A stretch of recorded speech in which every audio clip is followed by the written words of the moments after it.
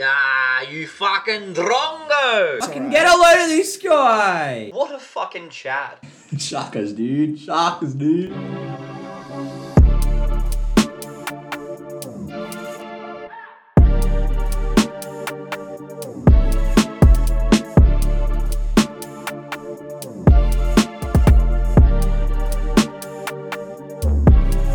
Hello and welcome to F24U, the show about second tier race car drivers, hosted by second tier sports analysts. I am your host, Jashan, fresh off a spectacular evening of fraternization, and joining me as ever is the metaphor, the merchant of Hume. How are you today, Matthew? That's the most questionable thing you've ever said on a podcast. I'd just like to say that I think there is two almost tier 1 drivers in this field now, and I would like to say that based off that, I think I'm at worst a tier 1.5 podcast host. So You've been pushing this narrative for a while now. You've been toying with the idea that you're a 1.5 podcast host. I don't know if you've earned it.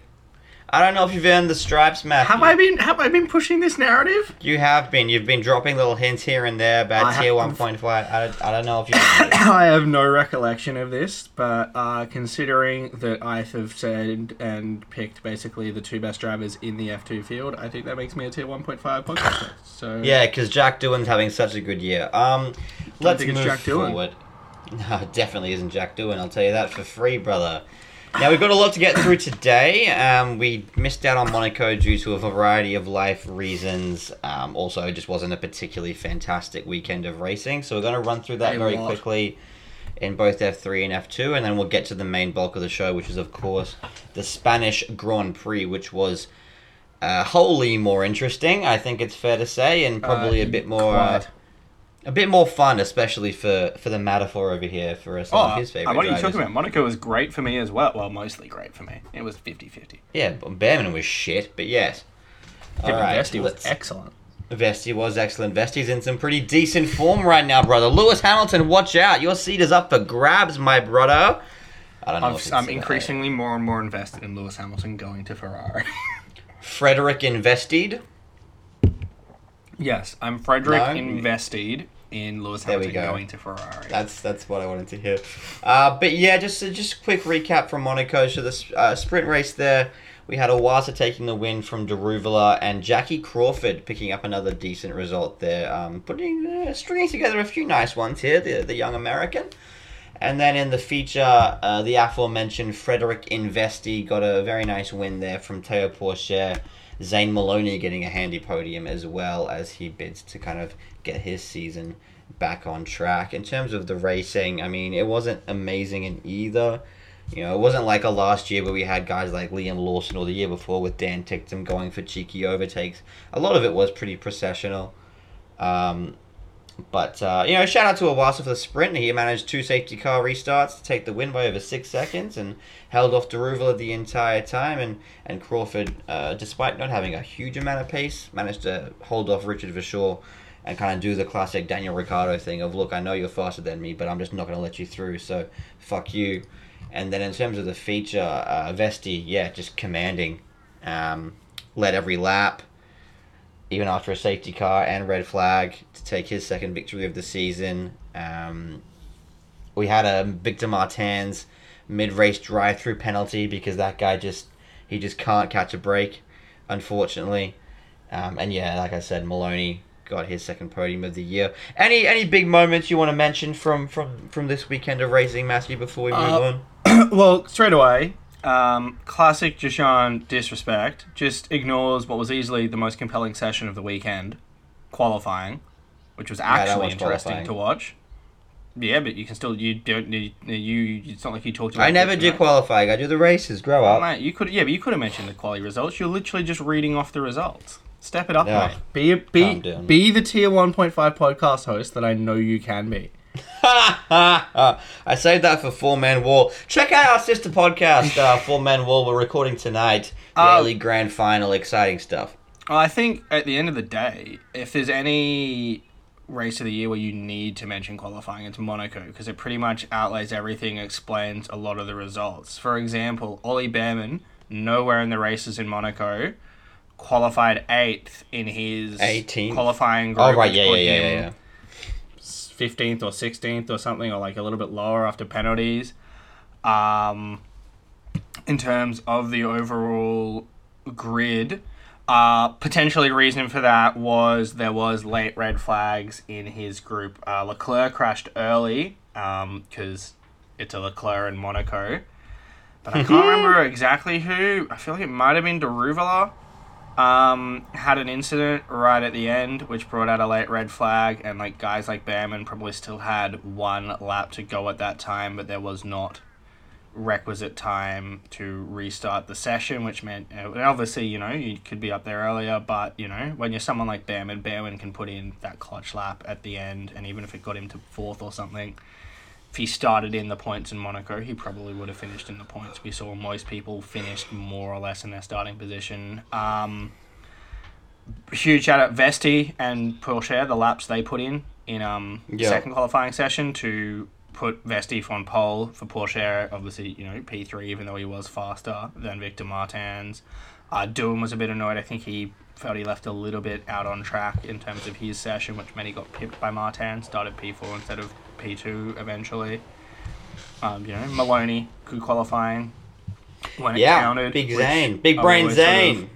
A couple of other things, I think, because there must have been, did a bunch of guys pit at that late safety car in the sprint race or something just to have a roll of the fucking dice or something? Because Brad Benavidez finished P11, and I have so many questions and zero recollection of it. But Brad Benavidez finished P11 in the sprint race, which is fucking hilarious. Yeah, it doesn't happen a whole lot. I don't think that'll happen ever again, but props to Brad. I mean, I just feel like there was a fair bit of retirements that would have helped with that as well.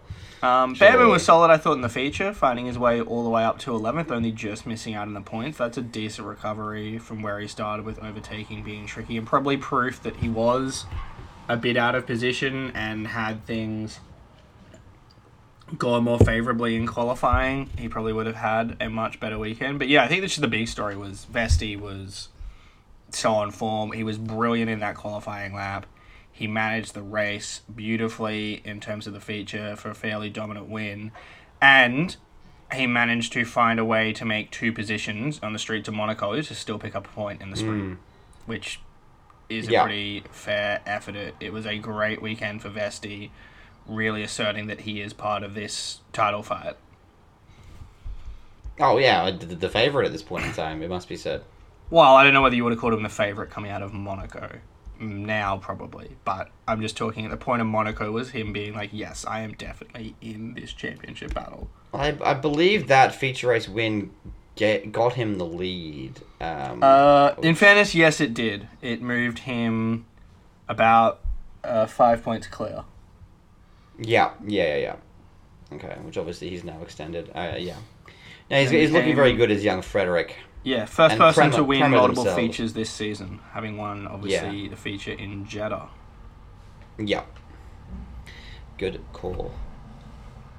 And yeah, it feels like a long time ago that he got the double donuts in the opening race of the season over there in Sakir. He's got points in every single race, bar the Monte Carlo sprint since then. So and now I'm just horrifically confused because I swear to God, I must be blind. I swear I read P8. That's right. You're doing your best. I am blind. He finished P9. My bad. That's why I'm only 1.5, not Tier 1.5 podcast host here, gentlemen. Can't even read. Correct. What a meme. Pick a winner and a loser from the Monte Carlo weekend for me, Matt. I mean, the easiest one, Vesti is the winner. Yeah. That's a pretty slam dunk. You know what? I'll just gonna keep it simple and in-house. Vesti was the winner. Behrman was the loser. Oh. I think, that is both simple and in-house. Yeah. I'm proud of you. That was really clean. That was clean, nice, Behrman concise. scores points without the late red flag in qualifying. So, huge weekend. Okay. Yeah, I don't mind that. Let's have a look-see. You know what? I'm going to go winner Jack Crawford, double points. For a guy who's kind of been much maligned on this podcast, I think he's really starting to show his chops. And to get double points in Monte Carlo. P15. Yeah. But also, I love how Jack Crawford either scores no points for the weekend or 8 points. There's no other in between. Does it in different ways, but it's either 8 or none. To be fair, at this point in time, he'd scored 8 points 3 weekends in a row. So obviously, I can't predict that he goes on to double donut in Spain. But at this point in time, you know what? He's picking up some steam. He's looking good. Meanwhile, I'd say the loser of the weekend's got to be the Leclerc family. Because they've clearly passed on Charles' Monaco curse to Arthur as well, which is a bummer. Bad. Yeah. There is a lot of fucking curses in sport at the moment. The Alpine curse, the Leclerc Monaco curse. Yeah, it's a bummer. It's not ideal. Not ideal for Amaury Cordial. But my brother, let's move on swiftly. F3, give us a quick recap. Speaking of curses, or the opposite thereof, I have come to the conclusion that I don't think Gabriel... This is not saying he's bad. Obviously, he's won fucking half the fucking feature races in the season so far. But I am pretty fucking determined, in my opinion, that Gabriel Bortoleto is not the best driver in the F3 field. But fucking hell, just everything comes up Bortoleto. Or more to the point, all of his rivals keep finding interesting, different ways to not score the points they deserve. Fucking Marty crashed in, qualifying in Melbourne. Mini keeps on just finding so many extravagant ways to not score points in races. Colapinto had the fucking penalties in Melbourne. Bortoleto just he just kind of exists and the seas part for him like Moses, and then all of a sudden he finishes the race and you're like, he's finished 5th again and just chipped away more points. Yeah. Because the thing, he wasn't spectacular in Monaco, but he came away with a P6, P5 result, 15 points. Apart from the fact that Mini bossed the feature race to collect 28 points, Mini and Bogdanovic, who were the top 2 in the feature, didn't score in the sprint. So he only dropped 13 points to Mini and 3 points to Bogdanovic. Easy. And extended on people who were possibly closer to him in the championship. Mini was really, really dominant, I think. For me, let me go and find my fucking actual notes. Yeah, my kind of winners from the Monaco weekend were Pepe Marti, who won the sprint. Did that very nicely. Started back front row, managed it well. Mini winning the feature. Bortoleto just with consistent points. Bogdanovic, obviously a key P2 for him in the feature, needed that. Paul Aaron is really starting to show what he can do. I believe he finished 3rd in that. And it was a decent race for Luke Browning as well. P4, one of the first times, I think, took advantage of the fact that Monaco is Monaco, and unless you make a cataclysmic error and put it in the fence, if you're in front of people, you can kind of stay in front of people, and he was able to convert his usually good qualifying pace into an actually okay result with a P4. In the feature, no one who is at Colapinto had a solid enough weekend. Probably just a little bit disappointing from Zos again. Zach O'Sullivan still not really doing as much as I would hope from him. Your pick for the championship at the start of the season, yes? Yes. And Ollie Girth is the other one. He's just, I don't know, it's just not clicking for him this season. After a great opening weekend where I think he was P2 in the standings, he has not scored a point since Bahrain. So it is... So you're a tier 1.5 sports analyst, but 2 of your favorite guys in this category that you are an expert of are shit. Yeah, look, I'm not saying... I don't make any massive claims to be the F3 expert. I make claims to be the F2 expert. And my F2 opinions are going great. Yeah, because Amaury Cordial is so good. We'll get to that shortly. Fair enough. But yeah, so that was Monaco. Roll it straight on to Spain. And massive winner. Pepe Marti put it on pole. Just bossed the feature race. A really good put together drive to take the win there. Super, super impressive. Colapinto was very nice. He finally got back to some good form, picking up his first feature race podium of the season to finish P2. Bogdanovic back-to-back feature podiums to get P3, but failed to score any points in the sprint race. But once again, I kind of, Zach O'Sullivan was decent enough. He got the win in the sprint, converting, that good start with a middling qualifying. There was a few who were a bit unlucky. Montoya had a few bits and bobs that go wrong. Otherwise, he probably could have scored a lot more points than he did. Gabriele Mini, again, found creative ways. I think he got a penalty in one of the races and tangled up with someone and just ruled himself out, and the other, he's got, I think, Mini is comfortably the fastest looking guy in this category, week in, week out, qualifying that. But yeah, he's consistently, his ability, that's the thing, he found ways to cost himself points in Sakir. He's again found ways to cost himself points in Barcelona. And that's the thing, that's the difference between him being probably up there within, 15, 20 points or less of Bortoleto compared to the 36 that he currently trails him by. Speaking of Bortoleto, once again, things just seem to fall in his way. I don't really remember him making too many big overtakes here this weekend, but he ended up finishing 4th and 4th. Picked up 19 Solid, points. consistent, yeah. And that, obviously, Marty closed in huge on him, but apart from that, the only person who scored more points than Bortoleto this weekend, apart from Marty, was Colapinto, who got 23. Colapinto was already almost 50 points behind Bortoleto in the standings coming into this weekend. Has closed it now to 44. That's it. Bortoleto leads this championship by 34 points over Marty, who I think could be his big rival if he doesn't have a weekend like Australia where he fucks up in qualifying, gets himself way behind. And that's the thing. Monaco, that's the thing. I think he would have done way better in Monaco, the quality of driver was. That's the thing. He had a mid qualifying in Monaco, got the sprint race pole, did the best he could. Converted that into the win, huge, and then got a couple of points in... couldn't quite get points in the feature, had the pole position points. Any other track where you can actually overtake, I think Marty, if he doesn't have those big mistakes like Australia, he's either going to put it right up there, be a great chance for the win, or he finds ways to move forward. I think he's going to be the biggest other rival to Bortoleto, which makes sense. He is the returning driver. Most of the other rookies, Bogdanovic, Mini and that, I just think they've still got kinks they need to work out. Don't kink shame on the podcast, Matthew, for the love of Christ. I really quickly want to mention before we move on to the news.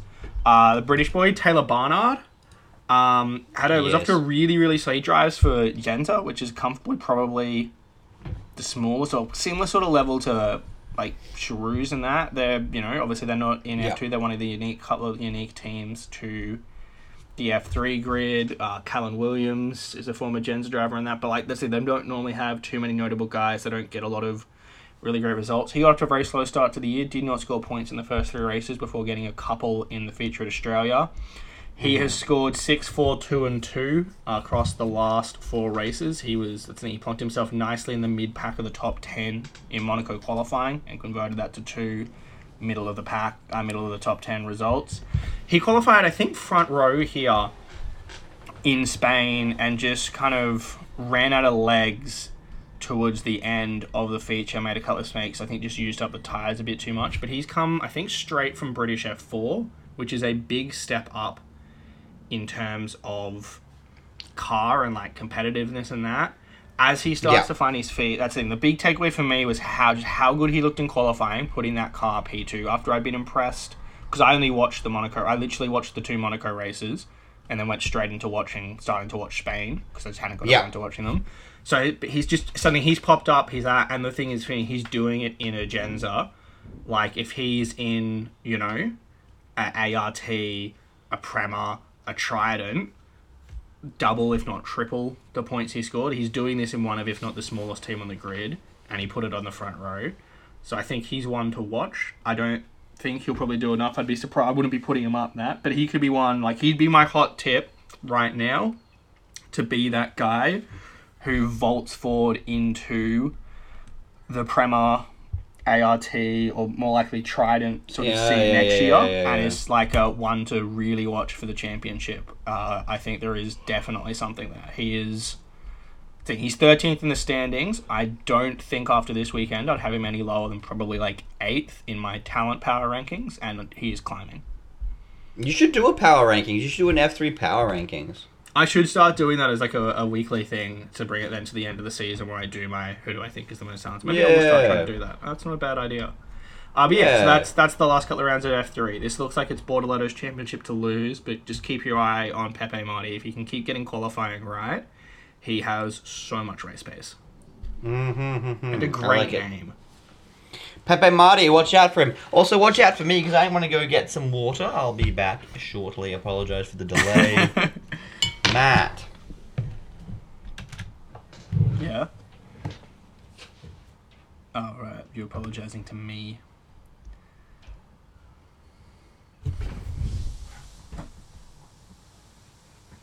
There are 2 tons of teardrops, 2 tons of teardrops.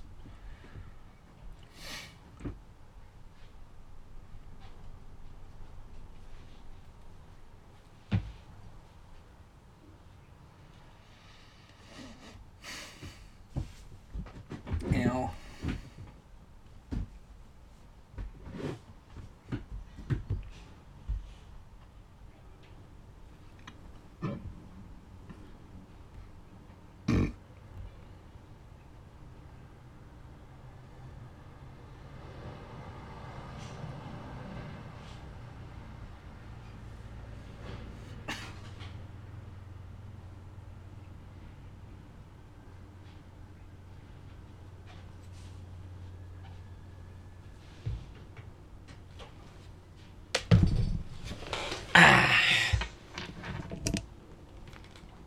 And we back.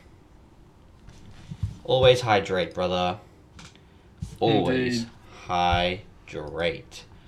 Okay, now that Matt has rattled through the F3, we got some news to talk about. Nothing too insane, but there are definitely a few headlines we got to touch on before we break down the racing from Barcelona.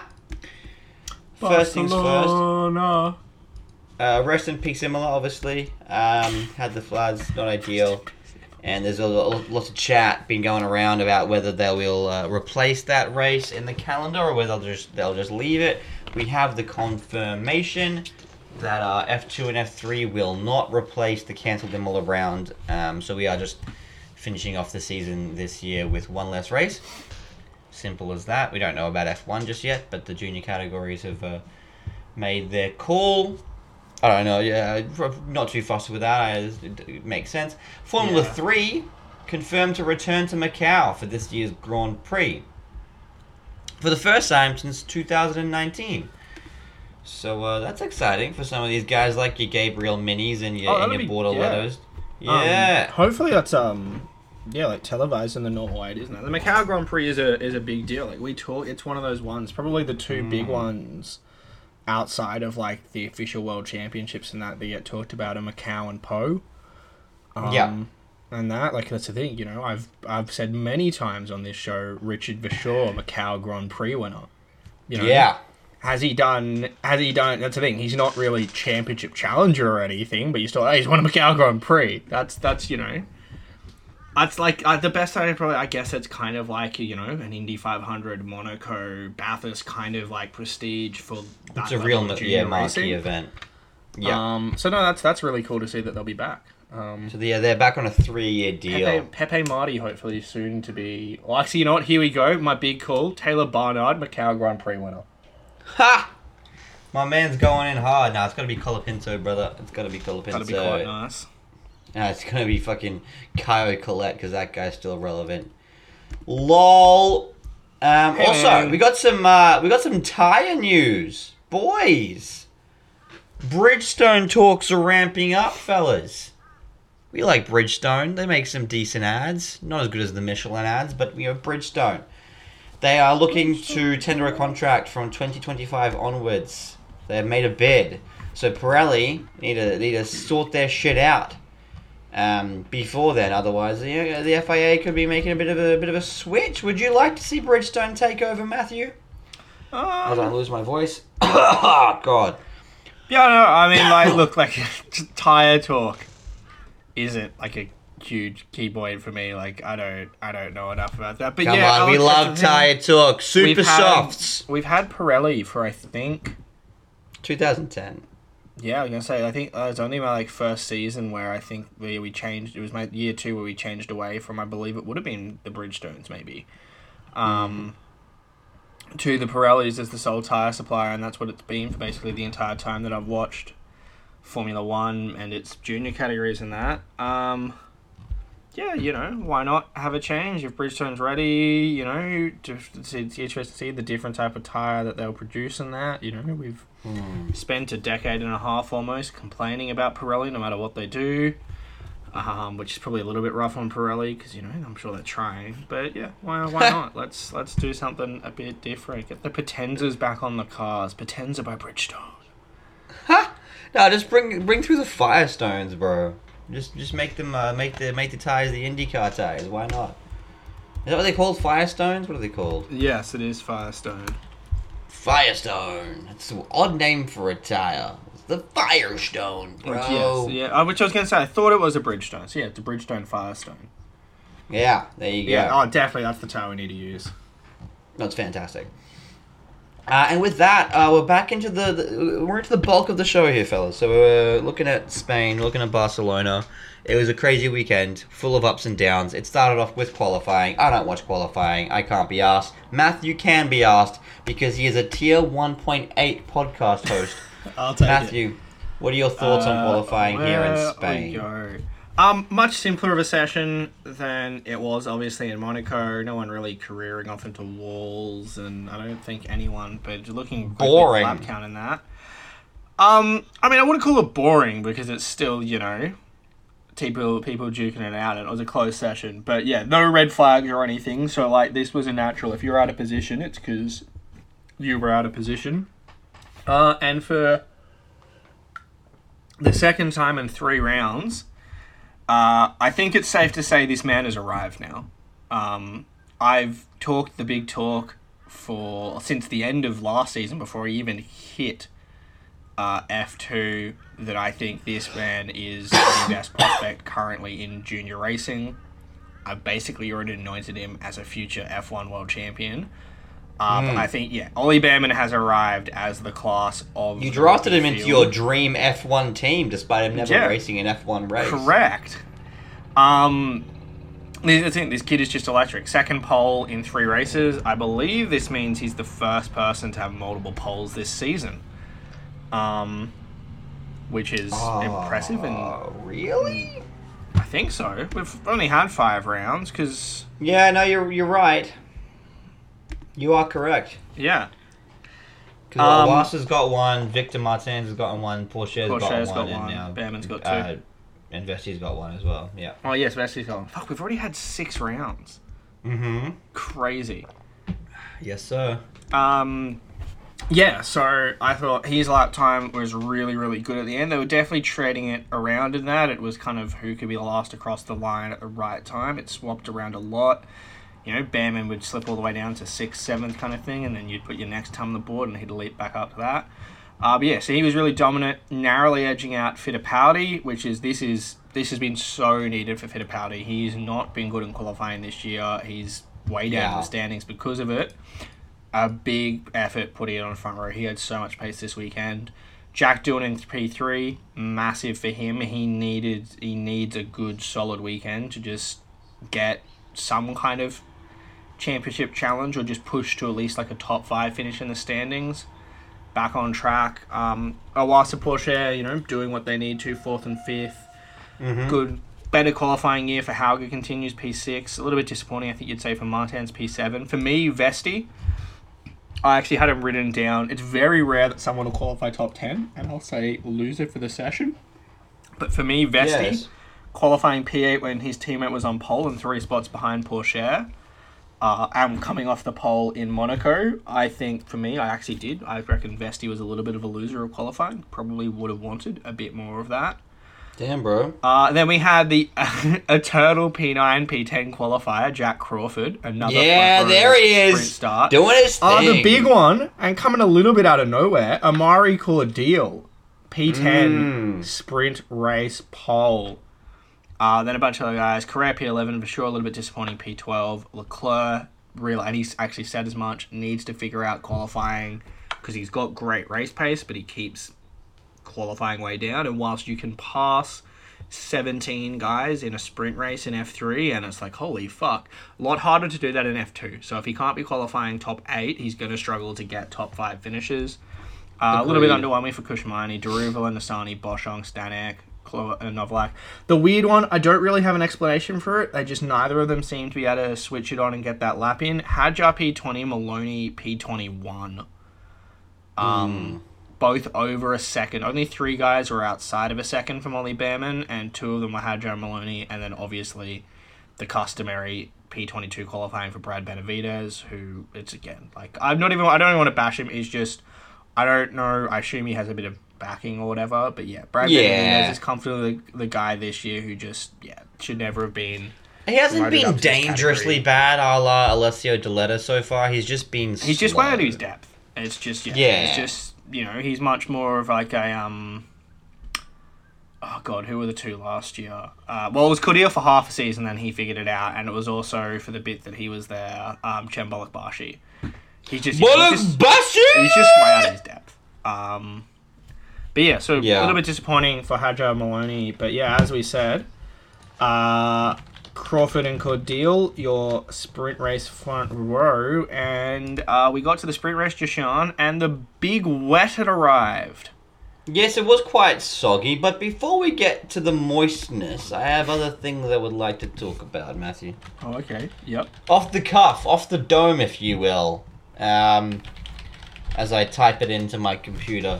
Bear with me. Ollie Behrman with you? The Super Formula website is fucking trash. God damn it.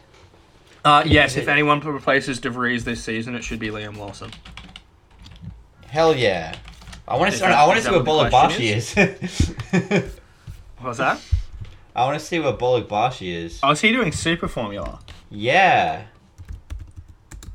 Yeah, Lawson is on top. He is leading the Super Formula right now. And Bolokbashi is 15th. Oh my god! He's ahead of Giuliano Alesi. I forgot Giuliano Alesi existed. That's fantastic. Former Ferrari Academy guy, Giuliano Alesi. That's fantastic. But no, the actual thing I wanted to mention, shout out to Liam Lawson for killing it. I'm very proud of him. Obviously, the Kiwi boy, which was very nice. But I wanted to mention the bit of a qualifying championship. So, if you ever go onto Reddit, so r/feeder, F1 feeder series, there's this guy, Good Reddit, yep. C-Sorbus, who does he collates points from everyone's qualifying sessions, and he puts them into a table just to kind of easily rank how everyone's been qualifying and show it down that way. So are you ready for this? I'm gonna run you through this qualifying championship, Matthew. I am ready for this. He is ready. He's so ready right now. He's puckered. All right, Teo Pourchaire is first. Victor Martin second. Behrman third.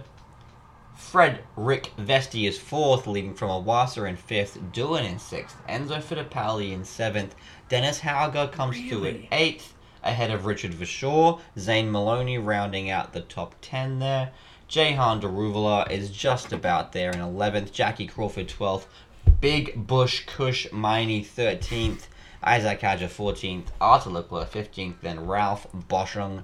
Roman Stanek, Amaury Cordeal in 18th, Juan Manuel Correa 19th, Novalak, Roy Nassani, and Brad Benavidez dead last. Can I ask, is there somewhere mentioned how the scoring format works for this, how it's all aggregated and that? There's an average position counter, there's a points thing. So what's it ranked by? Is it ranked by their average position, or...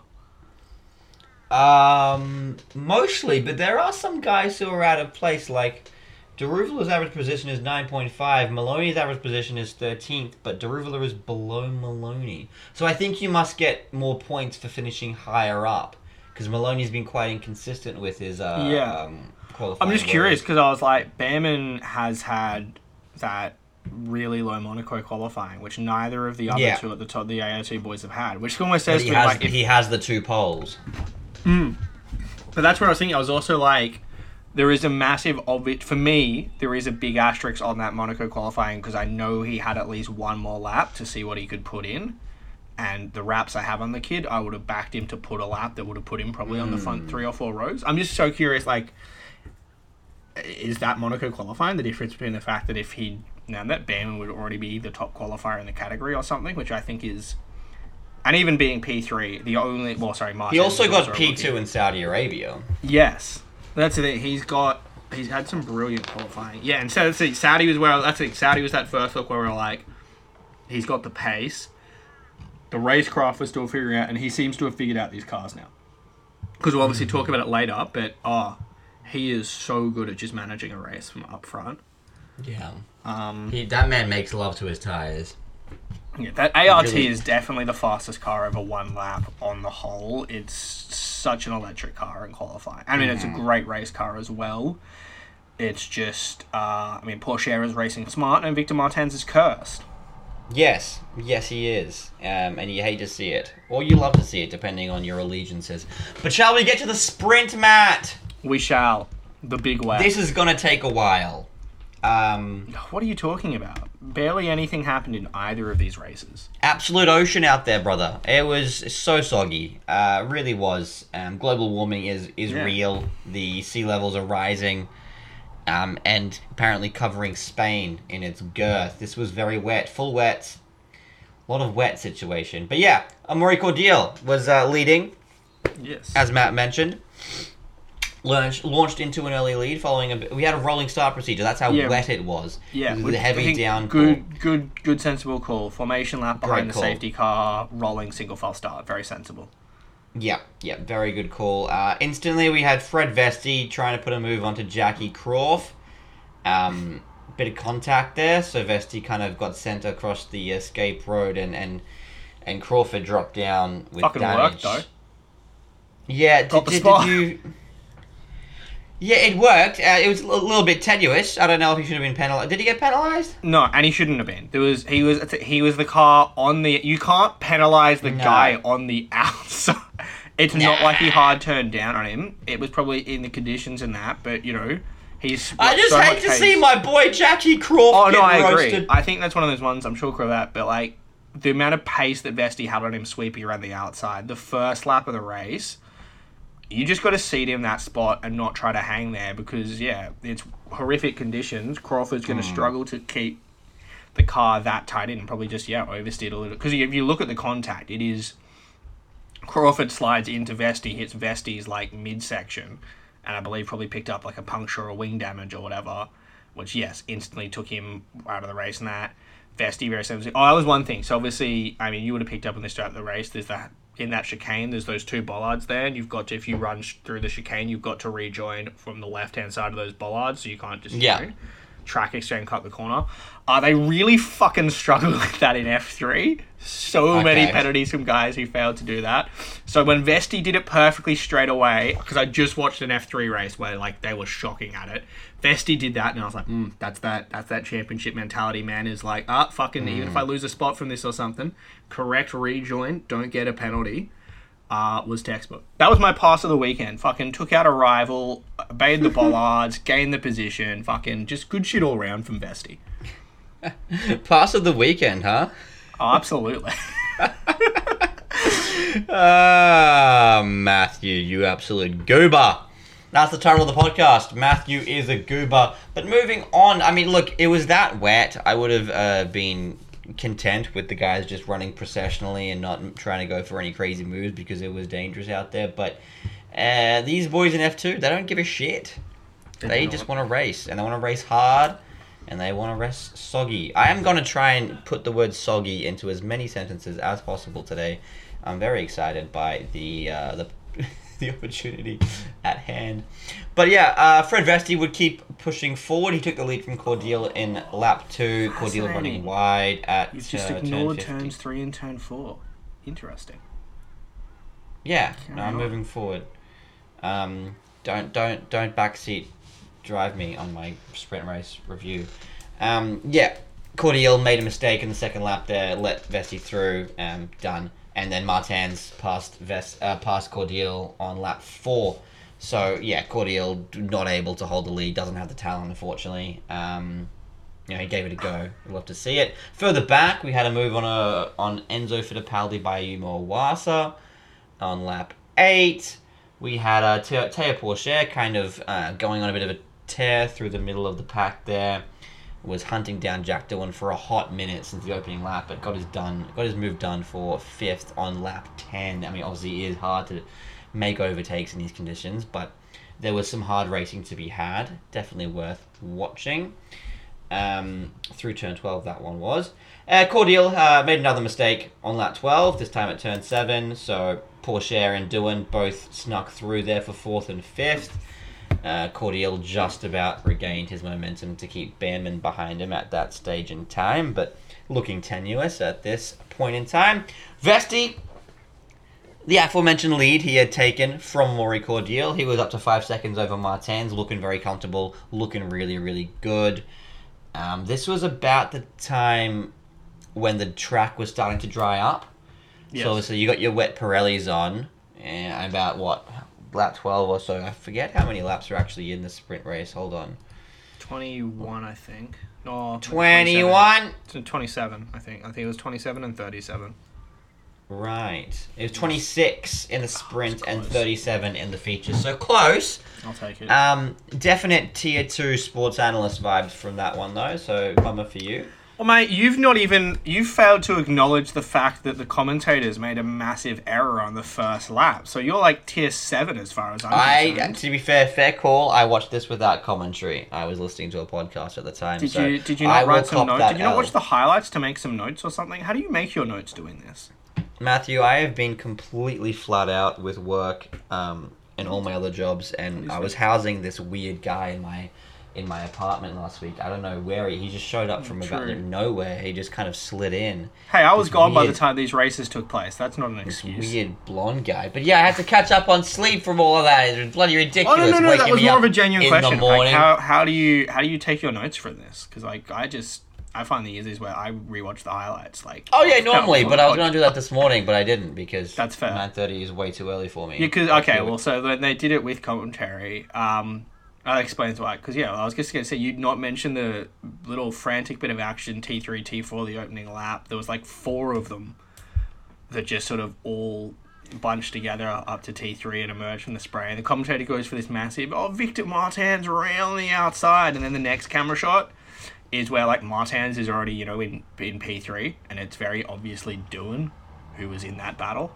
So he just got the wrong Alpine guy, which I found moderately amusing. Because I was really confused, because then I was like... Because I heard that, and I was like, holy shit, that means Doohan's in P3? Fuck yeah. And then the standings pop up after half a lap, and I'm like, oh, he's just not, is he? And you ignored you halted my entire sprint race review for a commentary mistake. When Alex Jacques makes a commentary error, oh my god. Mentioned. Alex Jakes, Matthew. Sorry, you're a tier 3. Also, I've halted this because you failed to acknowledge a battle and contact between Pourchaire and your boy Owasa, and I'm just very surprised by that. Oh, I do remember that contact. Yeah, it was 10-4. That was right after. Pourchaire was off to send it, and then I can't actually remember. Yeah, he went around the outside, and Pourchaire. I think both of them were at fault. There wasn't really a move to be had there from Ayumu, and Pourchaire kind of stuck his nose out. But I don't think anything came of it, really. Pourchaire was just kind of tearing through at this point in time already, and Owasa was stuck in that P8, P9 area. It was fine. Yes.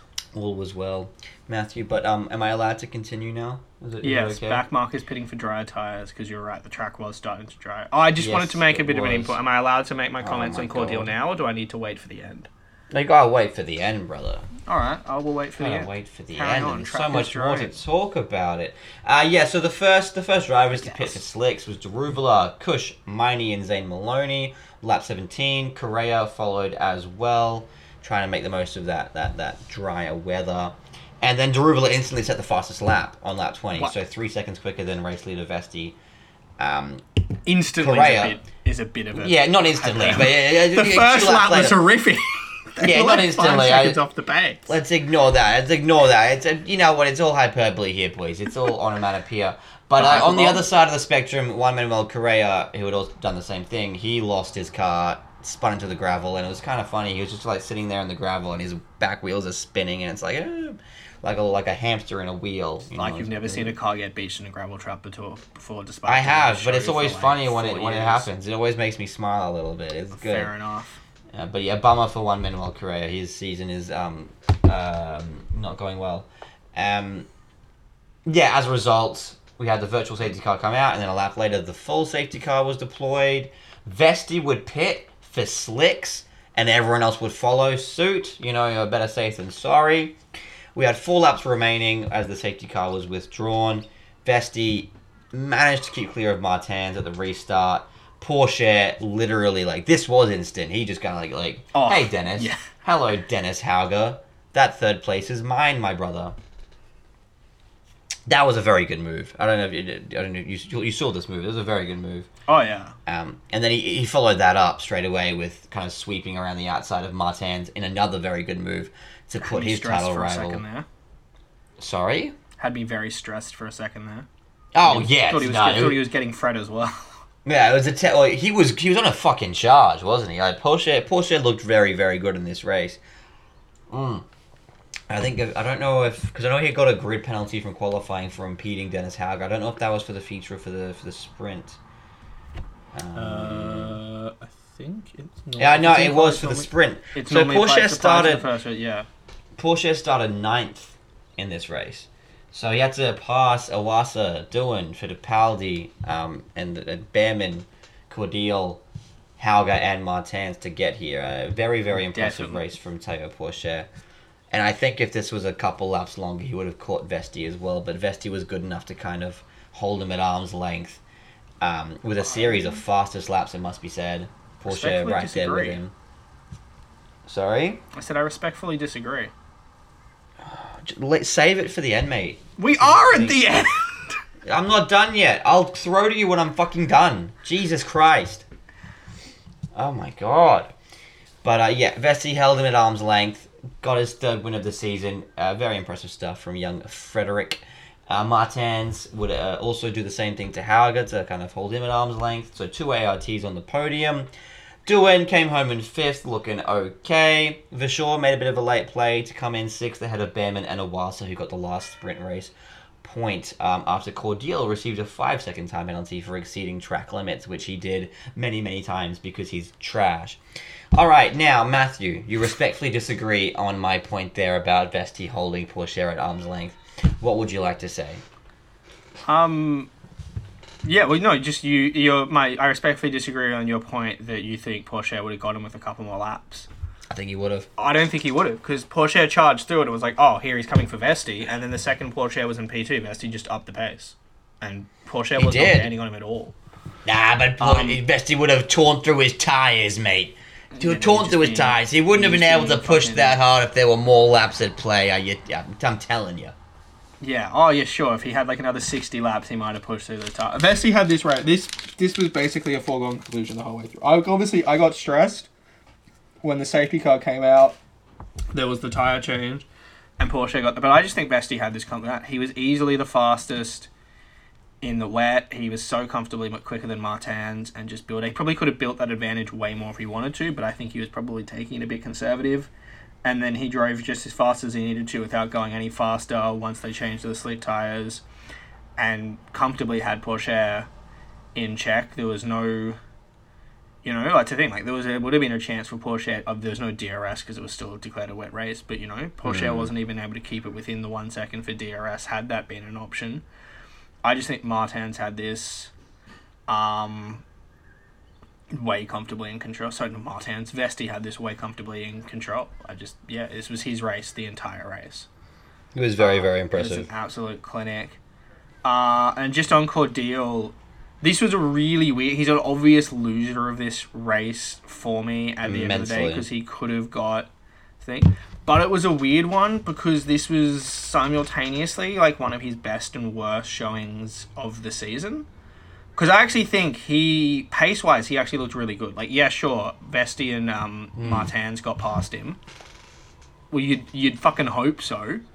Yeah, but they got past him because he made mistakes. Like, it's all well and good to have Vesti pace, and Martins didn't get past him because he made mistakes. Oh, he ran a little bit wide for one of them. Vesti the other did. one... Vesti did. Yeah. He ran wide for both, I think. Hold on. I don't think so. Not like a crazy amount. And not in a way, in those conditions... There's different levels of made a mistake. So there was plenty of times that, and both would have got past him regardless. Yeah. The mistake he made where he dropped the 3 or 4 spots as the track was drying. That was a proper mistake. That one I wouldn't want to see happening. But my point being, once those two got past him, He didn't cataclysmically drop away from them quick. And the bigger thing was, Hauger wasn't actually really able to naturally catch up to him and start pressuring him. Mm-hmm. He was running at a pace that was still as good, if not slightly better, than Dennis Hauger and those behind, which I think was interesting. He stayed in P3 for... Because I think once the first two got past him, I was like, oh, here we go. And he stayed in P3 for ages, and I think it's just, my for guess, sure. My guess is probably as the track started to dry and it came a lot about, managing your tyres and like that, I probably think he probably didn't do as good of a job and possibly had burnt through those tyres as the start, and that, then he started to tumble. So it was a weird one, because I actually thought, pace-wise, he was really, really good. I think if this stays proper wet the whole way through, he finishes top 5. And it's a very different story. Because I don't think that big mistake where he lost 3 or 4 spots, I don't think that comes if the track doesn't start drying. I think that was because of the mixed track conditions. I think, despite the fact that he already made 2 mistakes prior while it was full again, wet. you're viewing a slight run wide at the hairpin, which I reckon everybody, we wouldn't have seen that. I reckon everybody probably did that at least once at some point during the race, and it just isn't as that. You're viewing, for me, this is lack of experience of these races still in your part, having only watched motorsport for a few years, and that you're putting a run wide at the hairpin, which is a very common mistake in Spain as well, even in the dry, particularly in the wet, on the same level as a full excursion off the track. It's just not. He might have still run wide a couple of things in that, but considering that Hauger hadn't been able to close all the way up to and stuff like that, think, Vesti and Martins, if he ran wide for both of them, got by because they had the pace that they were right on his back wing, so the second he ran wide, they're through. He had a second and a half, 2 seconds on Hauger. You have a little run wide, you don't drop anything with that. It was when the mixed conditions came and he straight up drove off the track. And I don't know what I'd seen. I don't think he straight up drives off the track if it stays full wet. I think he was running quite comfortably in the really wet track. It was as it started to dry out and became those mixed. That's it. In many ways, a full wet track can be a lot simpler than the mixed conditions when you've got changing surfaces, changing amounts of wet on the track. Some parts are dry, some parts are wet. And I think that's... You're protecting a guy that you like. This is the thing. Amaury Cordeel towards the end of last season was competing for podiums and getting consistent points. He hasn't done that all year. He's been terrible. This was his chance to actually get out there and prove himself, and he fucked it up. I'm not disagreeing with that. At the end of the day, he made the mistake. I'm just saying, I think if it does stay wet, he gets a better result, as it did. It's a step in the right direction, in terms of qualifying, especially. That, and, I was disappointed that, he wasn't able to convert anything and he missed out. Look at Matthew. Matthew, the thing is, he was, hold on. These are the guys who got penalties after the race. So we had Correa, Nissani, Cordeel. So Cordeel went wide so many times that he got a penalty for exceeding track limits. That's not just going off once. That's repeat mistakes. Okay, yeah. Oh, that's a fair, because Vesti, I know that, but so if you go off 4 times, if you track extend 4 times, you get the time penalty. Vesti was on the warning after 5 laps in the feature race. And then kept it in control for the rest of the race. Oh, I know, but that's a different. You're equating different levels of things at all at the one level, and that everybody at Spain, so many people were picking up warnings. Yes, he did more. It's not like he's But he was the only driver who got penalised for it. So he was the only guy who failed to rein it in when he got his warning. I thought a couple of the others were track extending ones as well. No, it's just him. Fair. But I think there's a track extend is a different... It's not even necessarily a mistake because you're intentionally trying to do it. And that it's not like you've missed the fucking apex and run wide because normally you lose a bunch of time, you don't necessarily get the thing. trying to take too much in that. And yes, I'm not that surprised by it. Cordeel's fucking a guy who's probably, at best fringe top 15 in terms of talent and pace, trying to run in the top 5. So yeah. No, it's a challenge for sure. And it's a step in the right direction, just qualifying in the first place. I think a big thing here, the Virtuosi looked so much more competitive this weekend than it has the entire season. Especially in theory where Spain is kind of like the true test of actual pace, right? Yes. So I think the big takeaway is that Amaury Cordeel is clearly the 10th fastest driver in the category because he qualified P10 in Spain. Yes, exactly. But yeah, shall we move on? Yes. It's time for the feature race, Matthew. Bring it through us. We're 55 minutes. We are going deep. Once you take out 10 minutes of Monaco chat, we're on a fairly normal time pace. Oh, and just real quick, so Correa got a 3-place grid penalty for making contact with Roman Stanek, and Roy Nassani got I think it was a 5-place grid penalty for causing a collision with Jehan Daruvala. So those are the other penalties there. Is Stanek actually a real driver, though? Can you be penalised for making contact with him? Or is he just a concept? No. Clement Novalak is a fake driver. Stanek has some talent. Yeah, but so far he's mostly been a concept this season. Have we actually seen him at any point? Roman Stanek has points. I know he has points. So you can get conceptual points. Yes, so the feature race. Obviously, you know who doesn't have points, Matt? Amaury Cordeel! I saw that coming from a mile off. Yes, Behrman on the front row with Fittipaldi. I think... where did Iwasa start? Because it wasn't that crazy high from memory. Let me go check my notes. Sorry, it was P4. Yeah, so Iwasa was the real one. He got a great start. They went 3.5 wide into turn 1, because I think either Dawn or Porsche sort of stuck their nose in as well. But we had, Behrman on the inside, then Fittipaldi, then Iwasa to his outside as well. Looked a bit dicey for a minute, but Behrman came through it nicely, as did Fittipaldi. Porsche then had a great run up around turn 3, turn 4, and thought he was going to go way up the inside into turn 4 and have that done by turn 5, but Fittipaldi with the inside was able to hold off, and so he settled into Behrman, Fittipaldi, then Porsche as the running order. A little bit later on, Doohan had a really nice battle with Iwasa from, I think, the turn 12 hairpin, round 13, 14, 15 kind of thing, and made that move stick, which was quite nice. Vesti found his way past... it should be said, so we actually had a couple of very notable guys running the alternate strategy. Martins and Vesti, who both qualified sort of mid-back of the top 10, opted to go with the alternate, start on those hard compound tyres and run long. You don't see too many instances where really top guys, unless they're way out of position. These two guys weren't that way out of position. And it meant we possibly were going to have an interesting dynamic at the end of the race. But yeah, Vesti made a nice move on Crawford, making those hard tyres work quite well. And then, pit stops began.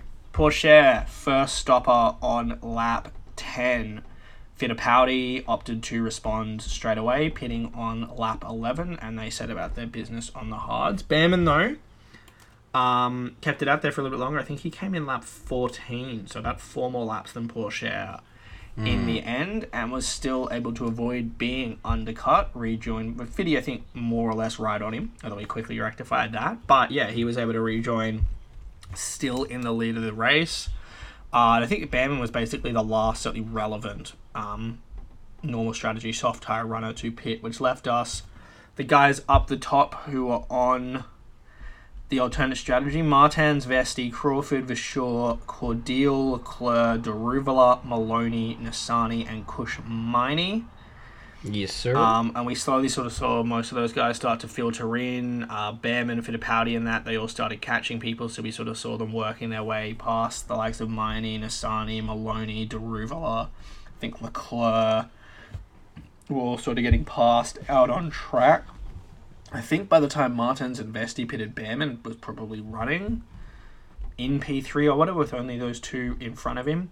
Vesti would blink first. He would stop with... Well, I should have taken down the fucking lap. But let's say there was about was 12 laps to go, maybe. I think. It was mid late 20s when he pitted, so there was somewhere between like 8 to 12 laps to go. He pitted 25. Okay, so it was. That's what I thought. So 12 laps. Cool. Nice. I was back myself. Bang on, brother. Yeah, he pitted, rejoined P9, so, potentially it's still effective P9 because Martin. So he had, I think Maloney still hadn't come in because Maloney was basically, they just opted for, with that really low start, they were just going to run and run and run and hope a safety car came out. It did not in the end. But so he rejoined in effective P8 with 6 guys on hard tyres in front of him in the form of checks notes. In the form of his teammate Behrman, Fittipaldi, Awasa, Doohan, Porsche, Hauger, and I think it would have been Vershaw was on the alternate. Maybe it's Tier 3 podcast host. No, yeah, so it must be Behrman, Fitty, Awasa, Doohan, Porsche, Hauger. No, that works. Yes, he was. We'll take that. He rejoined effective P8. 7 cars in front of them. One of them was Martin. So yes, those were the 6 in front of him. He rounded up Hauger, and obviously he had Maloney in front of him as well. He took them very quickly. He took a double overtake into turn 1. Obviously Hauger had been trying to work on Maloney on those hard tyres for a little while, and how we had one of those great moves where, Hauger gets a good run, he goes side by side with Maloney, and Vesti just double slipstreams the two of them. I think at that point Maloney hadn't even pitted yet. So. No, this was where Maloney was running that strategy of just hoping for a safety car. And double overtakes always look great. For me, this actually was the best move of the weekend. It looks so. They always look so cool. Not Vesti on Crawford in the sprint race. That was up there as well. Pretty much all the best moves were Vesti this weekend. He made some beautiful overtakes. Porsche on Martins. Oof. Oh, no, that's fair. Yeah, Porsche at the end of that. I mean, there's 2 obvious class of the field guys at the moment. Yes. In terms of the 2 most pro-ready, to use that analogy. But yeah, he went a little bit side by side with Hauger through 2, but just way more grip on the soft tire compared to Hauger on 16 lap old hards. Held it through, swept on by. Martins pitted, rejoined P5, which was the difference between those couple of seconds up the road. He was a Vesti when he pitted, which meant, I believe, so he was P5 with Porsche right behind him, who was able to hold off. Vesti was now P7 with Porsche in front of him. He was very quickly also able to wrap up Porsche, so despite starting, 5 spots or something lower on the grid, 3 spots lower on the grid, I think, he was now ahead of Porsche on this race, meaning he was going to take points on Porsche in both races. That was big for the championship. Mm-hmm. There was a couple of brief times. Vesti was running faster than Martins. He would, every time they'd get in a spot where there was a big enough gap that both of them were in between the 2 pairs of hard runners, and so they were both chasing down the same next guy on their softs. Vesti would slowly sort of close up on Martins. It was just one of those things with the nature of where Martins would catch and pass the cars.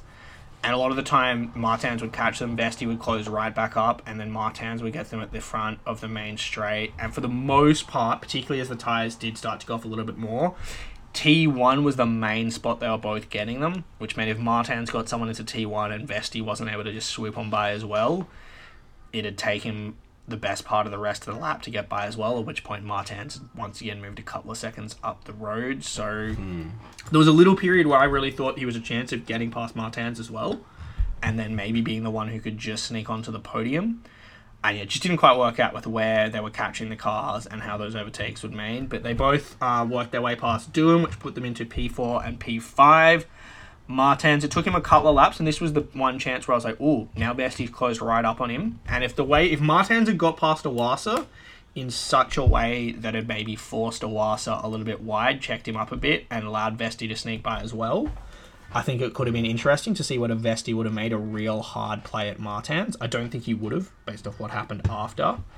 But that was the one moment where I was like, if he can either find a way past... Because he almost also did find a way past Martins whilst they were both stuck behind Owasso, who put up a really good defence, which I'm assuming you were quite impressed with. I was impressed.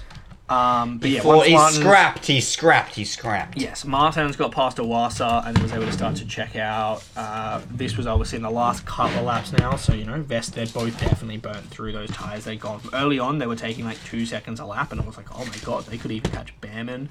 Unsurprisingly, those tyres did start to go, and by the time they were catching Owasso, it was probably more like half a second, maybe a second a lap of pace they had on them, which by that point, that isn't just enough that you can sweep by at any corner. It's you definitely get past them, but only at the big overtaking spots. There was one opportunity where Vesti, I think, got a little bit alongside. He was halfway around the outside of turn 1 because Owasso went for the big block up the inside. Opted not to try to hang it around there, which I think was sensible. I was actually very, very impressed by the way that Vesti played this. He had a little bit of a crack at Owasso, but once it was obvious there was no big openings, he didn't go for anything over the top and audacious. He was content to take P5, be 2 or 3 spots up the road from Pourchaire when all was said and done. Just, take a few more points on him. I think he also had the fastest lap, so he got 3 points on Pourchaire in the end because he was 2 places above. Or 4 points or something, yeah. And had the fastest lap point as well.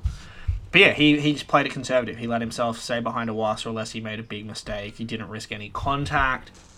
Bag those points. I just thought this was we saw a lot of big picture championship mentality from Vesti this weekend in the sensibleness to not fuck up the Bollard situation, the very first corner of the sprint race.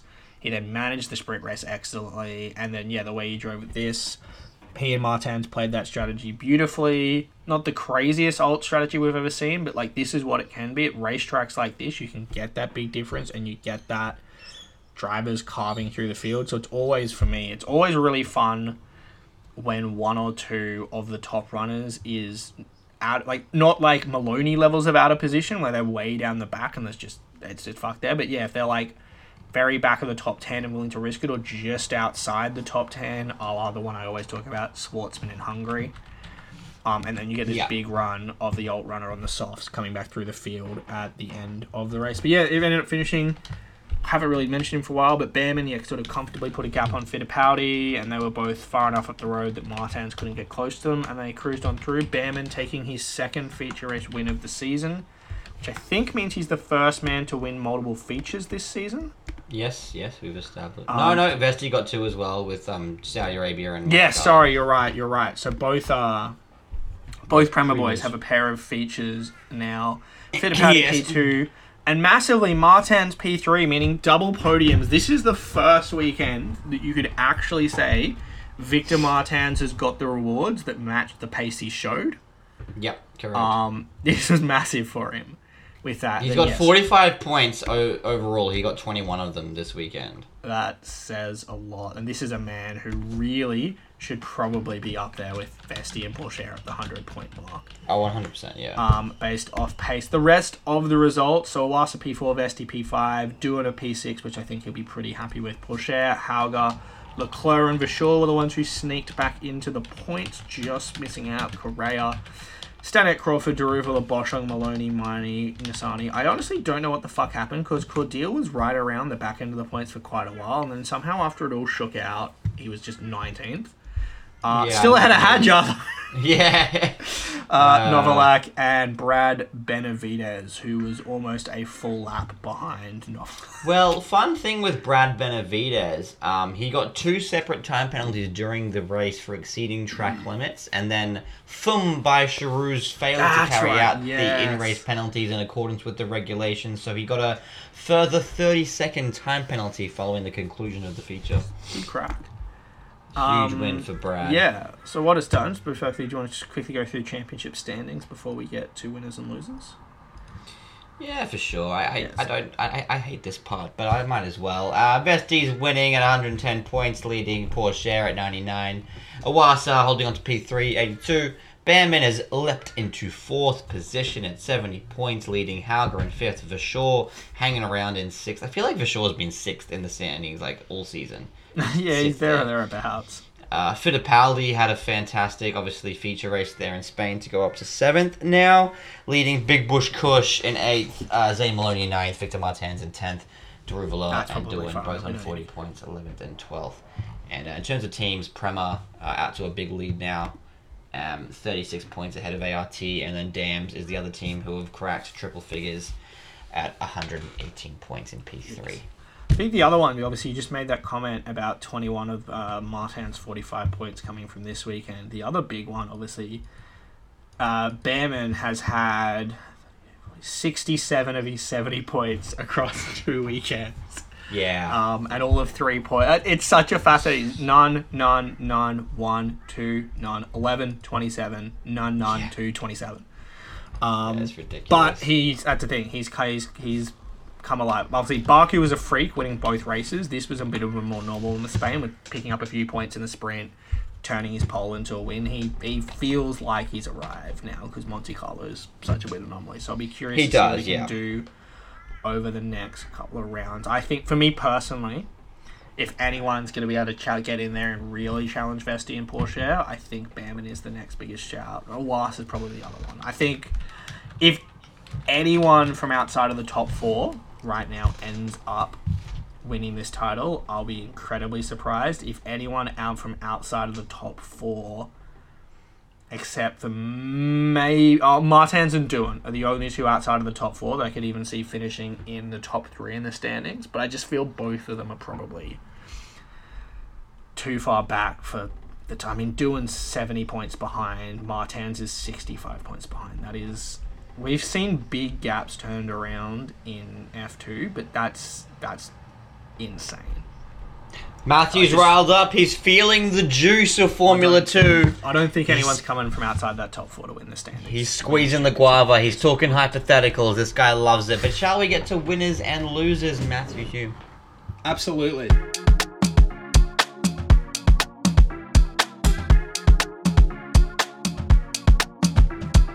You are a winner.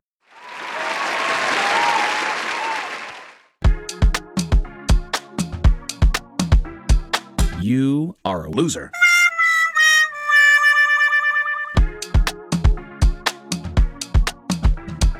Great.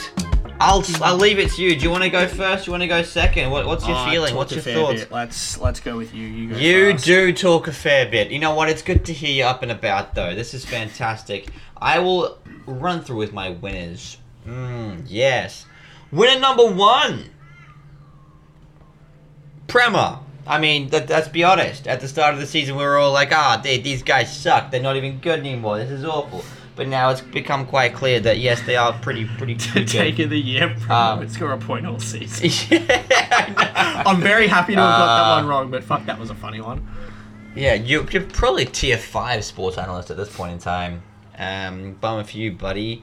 Winner number 2, I will give it to Spain.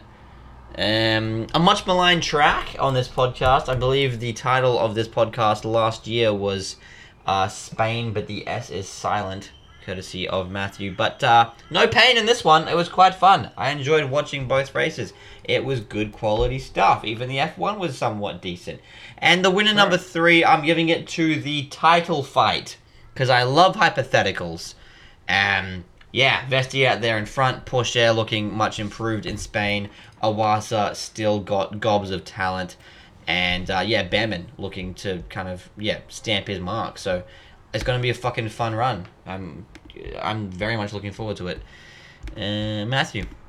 All right, winner number 1 for me, Victor Martins. Had one of his worst qualies of the year with the P7, I believe it was, in qualifying. Yes. But turned that into P3. As we said, this is the first time he's really converted his pace for the whole weekend into actual results for the whole weekend. He spun from the lead in Saudi. He had the time penalty in Monaco. Let's see, we've talked so much, he's caught up in incidents, he's got that Alpine curse. But it didn't strike him this weekend. He was finally able to get a pair of decent results from the board. I've already said I think he's too far back for the championship challenge now, but it's the thing. He is 65 points behind Vesti. He's only 25 points behind Behrman. More to the point, he is 12 points behind Dennis Hauger. I fully expect Martins to finish top 5 in this championship. I can see him, as I said. I think he and Doohan are the two that can reach the top 3. I just think it's a long way to catch Pourchaire and Vesti, considering Pourchaire is an identical machinery to him, and the Prema looks like the other pick of the cars. Yeah. My next winner, Doohan. That's the thing. This is the first weekend all season. Well, sorry, he had a great outing in Jeddah, where he finished P2 in the feature. This is just the second time all season that he is double pointed. He's already had 6 non-points finishes, which is, I think, close to, if not the top of anyone by his point in the standings, which is the top 12. It looks as though Deruvil has had sort of the same.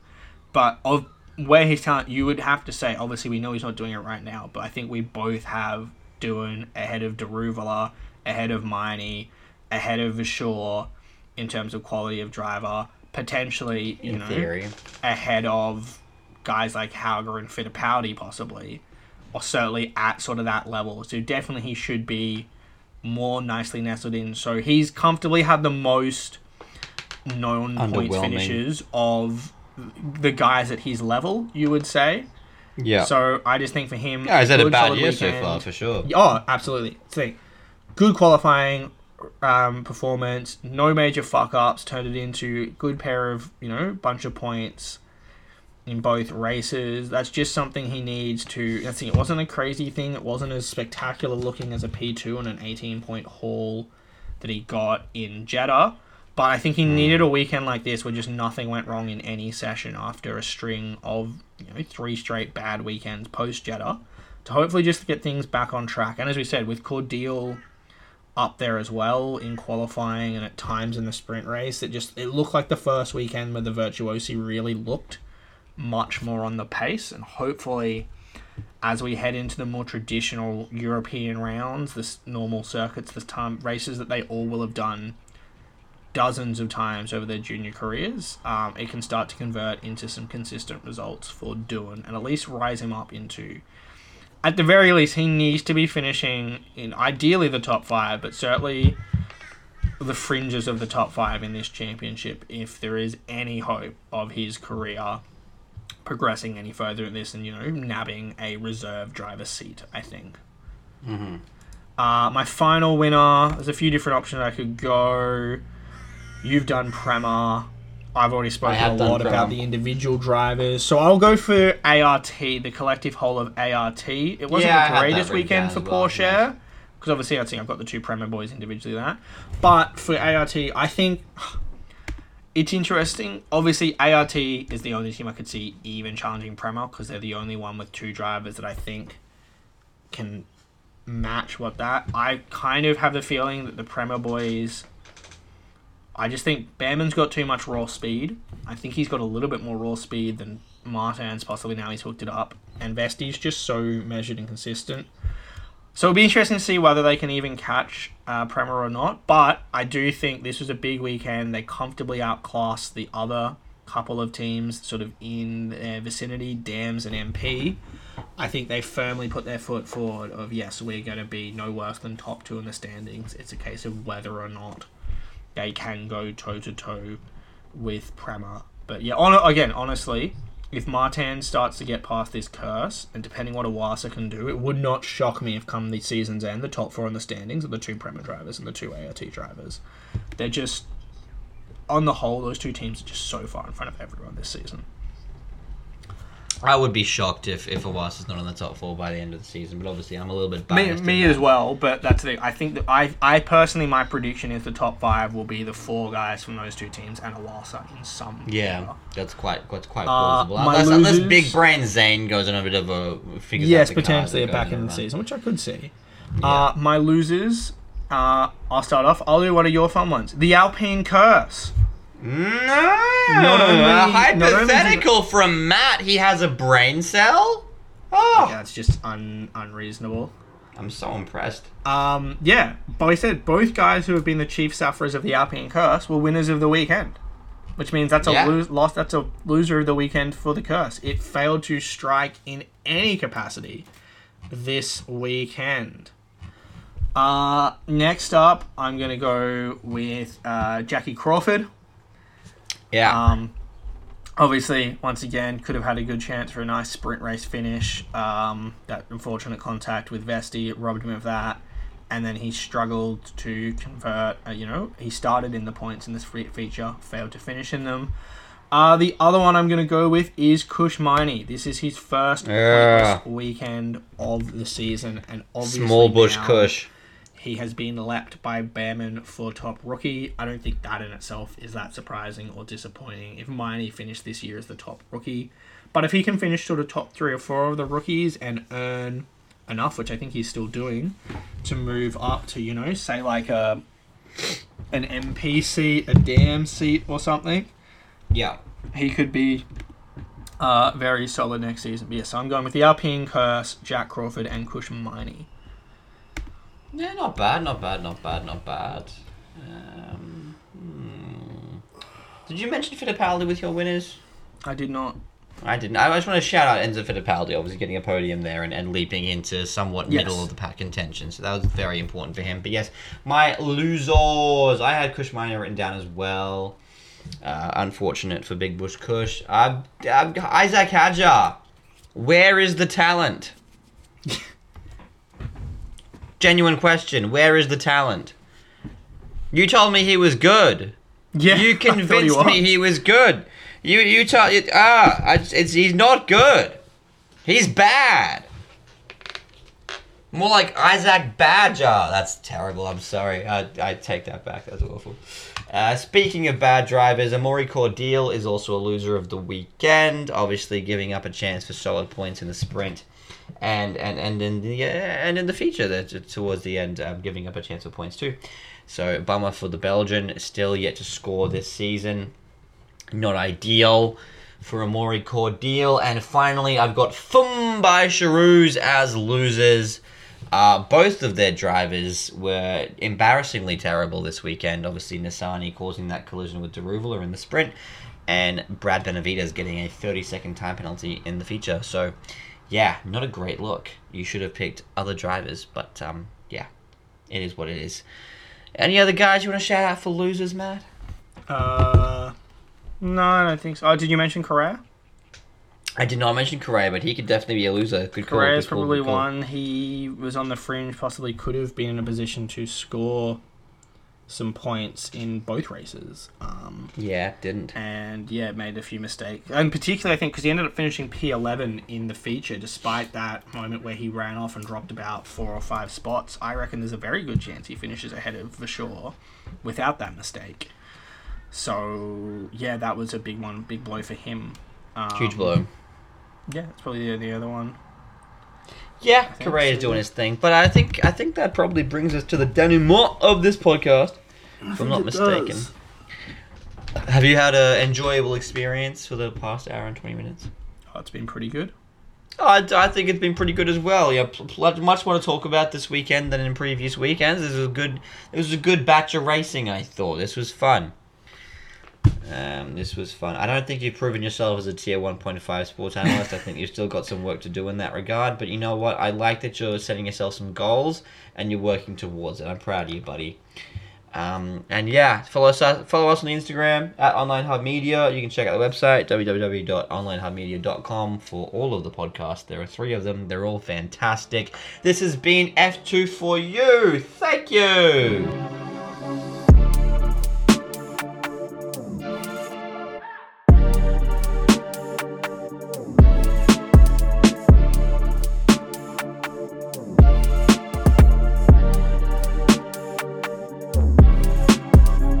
Also, hello Matthew, who is my co-host for this show. How are you doing today, Matthew? It's nice of you to be here, Matthew. Thanks, Jashan. I'm doing fucking awful, and I'm here to bring a 3rd tier effort to this 2nd tier podcast.